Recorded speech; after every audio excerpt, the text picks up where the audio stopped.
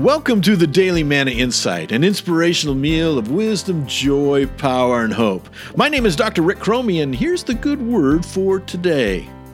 Proverbs chapter 3, verses 9 through 10 state that to honor the Lord with your wealth, with the first fruits of all your crops. Then your barns will be filled to overflowing, and your vats will brim over with new wine.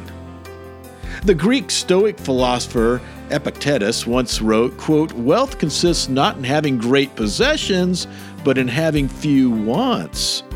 End quote. Will Rogers further posited that, quote, "Too many people spend money they earn to buy things they don't want to impress people that they don't like." Sound familiar?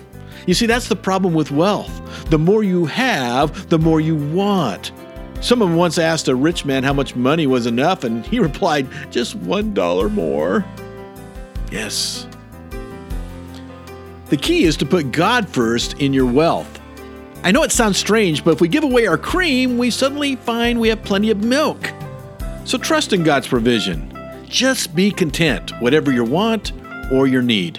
This has been the Daily Manna Insight. Thank you for listening, subscribing, and sharing. And never forget, God loves you like crazy, and He is working.